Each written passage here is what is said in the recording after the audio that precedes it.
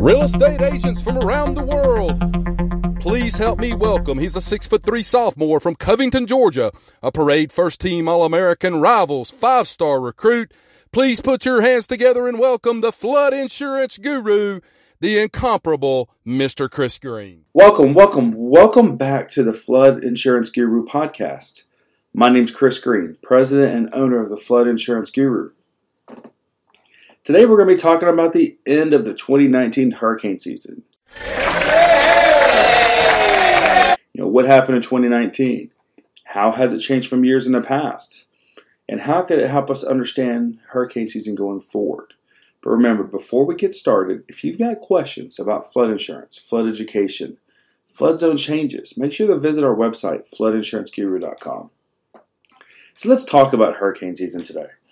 Remember, hurricane season goes from June 1st to November 30th. Now, that doesn't mean that hurricanes don't happen before then and they don't happen after then. That's just generally when the season is. Now, peak season generally is from August to late October because that's when the waters where hurricanes take place are the warmest. So today, let's talk about exactly what happened in 2019.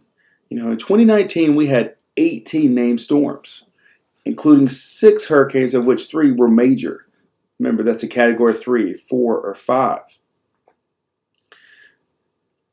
It had been predicted that we would have 10 to 17 named storms, 5 to 9 hurricanes, and 2 to 4 major hurricanes, which was actually predicted of the activity of the season. Now, this year marks the 4th consecutive above normal Atlantic hurricane season. The only other period on record that produced more consecutive above normal seasons was 98 to 2001. Now, what's important to understand about 2019 is, we only had those 3 major storms, which were Dorian, Humberto, and Lorenzo. Dorian, though, remember, is tied with 3 other hurricanes for really being the biggest hurricane ever. The 1935 Labor Day hurricane, Gilbert, and the 2005 Wilma as the second strongest hurricane on record in the Atlantic Basin. We saw what it did to the Bahamas, basically completely destroying it. And we saw as it approached the coast. Now, thankfully, the U.S. mainland did come out much better than the Bahamas did. But one of the things that we're learning from these hurricanes, as we mentioned, we're in a cycle of above average hurricane seasons, is these warm waters are getting warmer. These hurricanes are getting stronger. People can call it global warming.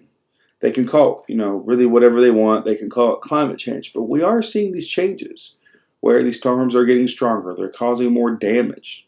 So what does that mean for people like the U.S.? What does it mean for people like in the Bahamas, these coastal areas, maybe Puerto Rico? As you can see, Puerto Rico is still recovering from a few years ago when it was hit because it's basically an island.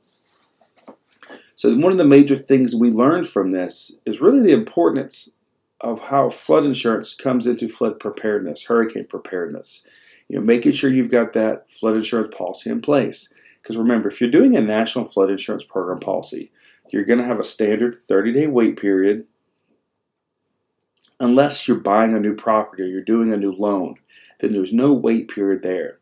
Unless you're being newly mapped into a higher risk area from a low risk area. There's only a 1-day wait period there. Maybe you decide to go to the private market. Remember, the private market's going to have a 5 to 15-day wait period. So as we approach hurricane season 2020, you want to consider this. You want to consider making sure to get that flood insurance in place at least in the spring to make sure that you fall within that wait period.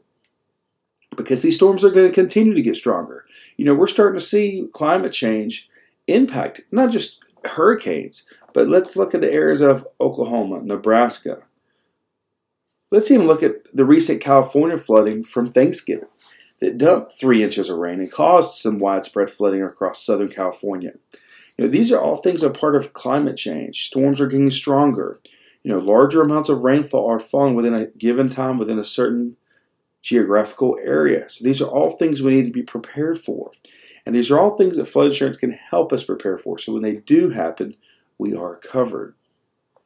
So for today, we wanted to talk about the 2019 season, how it came to an end, what we learned from it, how things are going to more likely be changing in the future as these storms get stronger and stronger.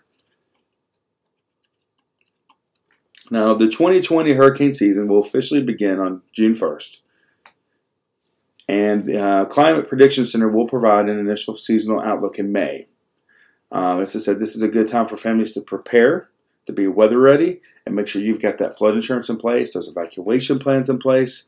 And also, one thing we highly recommend here at the Flood Insurance Guru is a disaster emergency fund, where if you are hit by a hurricane, even if you do have flood insurance, a lot of things are on a reimbursed basis.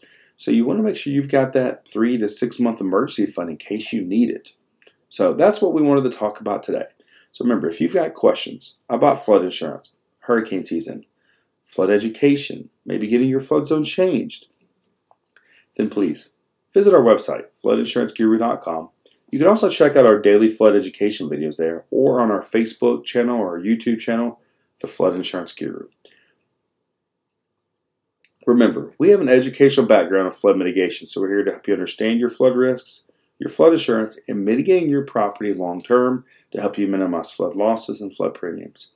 My name's Chris Green, President and owner of the Flood Insurance Guru, and I want to say thank you for tuning in to today's podcast on the 2019 hurricane season.